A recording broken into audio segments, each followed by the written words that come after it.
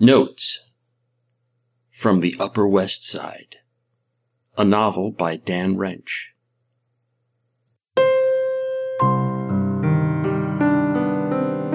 Chapter 86. Aha! So there.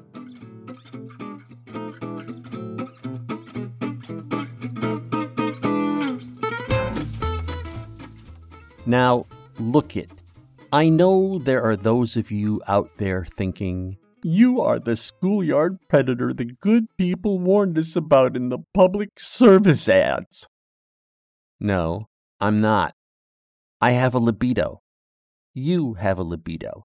The difference between us is I'm telling you what's in mine while you have the luxury of sitting there pretending your sex fantasies are little stories of you politely asking some affable pork chop if she's single and wants to grab a coffee.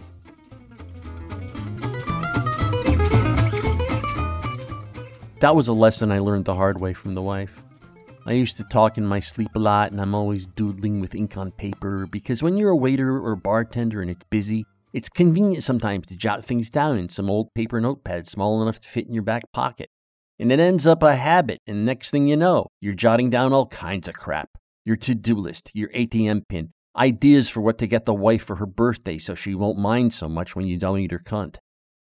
About 8 years earlier, I got in the habit of doodling the name Lucille over and over for the simple reason there was a woman I worked with at the tavern named Lucille, who took classes at NYU and who I used to think about fucking, and I mean, she was on my brain ass first from my breakfast jolt of caffeinated wake up till late PM when I was all alone and checking her selfies on Schmuckbook and conjuring evil images of her athletic ass.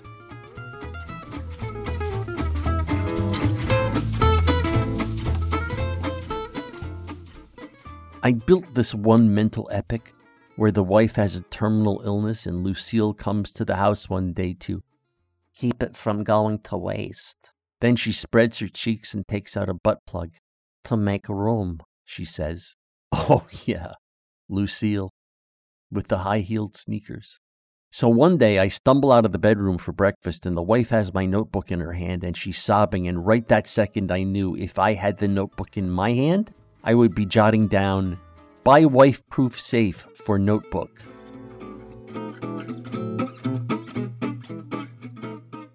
So now you want to fuck Lucille, she demands. This was before we had kids, so we could pretty much say fuck anytime we wanted. I tried to sound all suave and calm and spin up some excuse out of the brain's concoction centers, but it turns out the wife has been hearing me say the name Lucille in my sleep.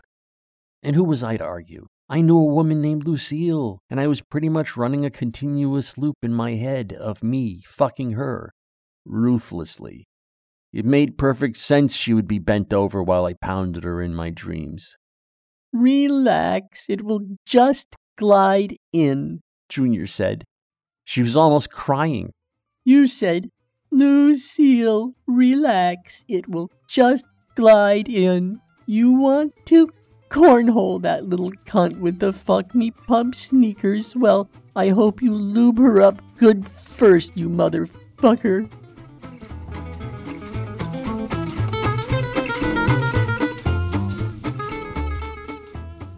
I swore I did not want to fuck my coworker in the ass or anyplace else. And the doodle Lucille, a major coincidence.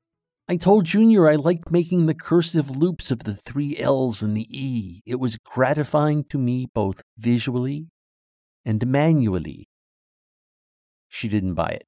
It was pretty obvious I wanted to ball Lucille and that doing her in the Greek fashion preoccupied my restless animal spirits.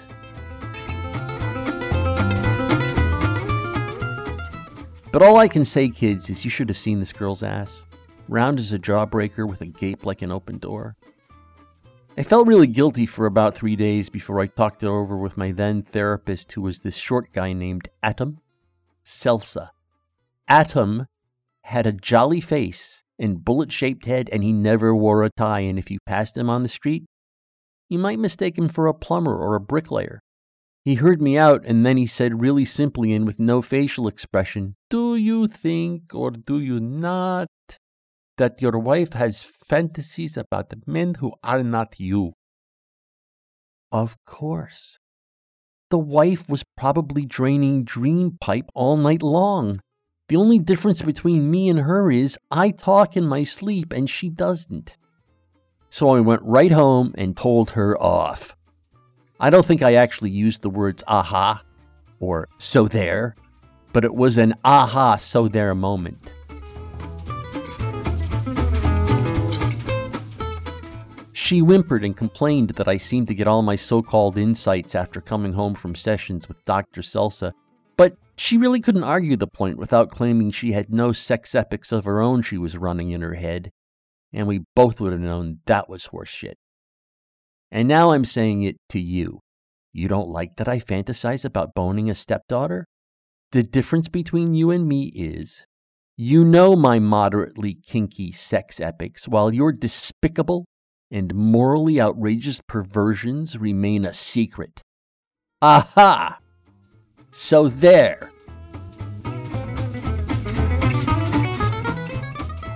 Our room was on a different floor of the hotel, but the hallway looked the same to me. And I mean that in the good way. Same hush carpeting, same mirrors. I walked down this hallway wearing my brand new Dockers and checked myself out in the mirror. I was a little crestfallen. I looked paunchier than I did on our last date. I shook my head. 3 weeks of muscle pain and dieting, and it turns out Terry was right. There was no way for me to get ripped in 19 days. I tried to look on the bright side. You're about to fuck a hot chick. Maybe in the ass, I told myself.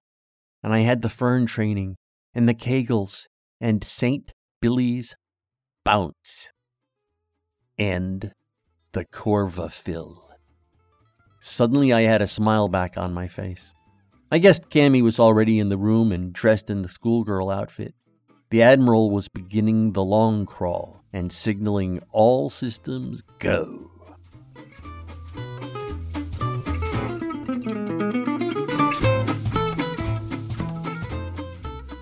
And the bright side was even brighter. Cammy wanted to fuck me for some reason. I only vaguely knew it had to do with me being older and her being into that. Plus, I never bragged to her on the phone about how buff I'd gotten, so she wasn't expecting me to look any better than I did the last time we almost fucked. Why don't you just have fun? It was Parp's voice in my head. You're thinking too deductively. Think inductively. You're starting with nothing. You're going in and you're going to do something with your cock and a hot chick. Take it for whatever it turns out to be and give it a name later.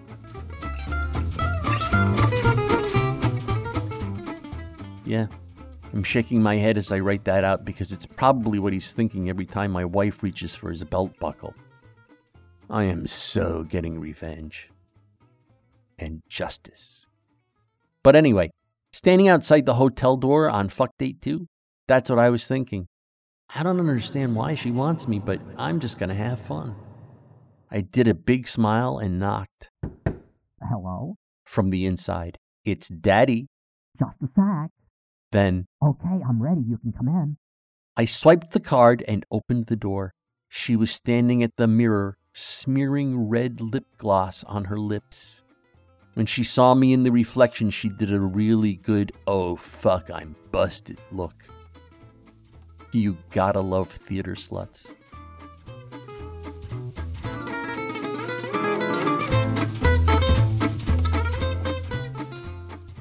Notes from the Upper West Side is a work of fiction. The people depicted in this work do not exist. Notes from the Upper West Side. Copyright 2021 by Dan Wrench.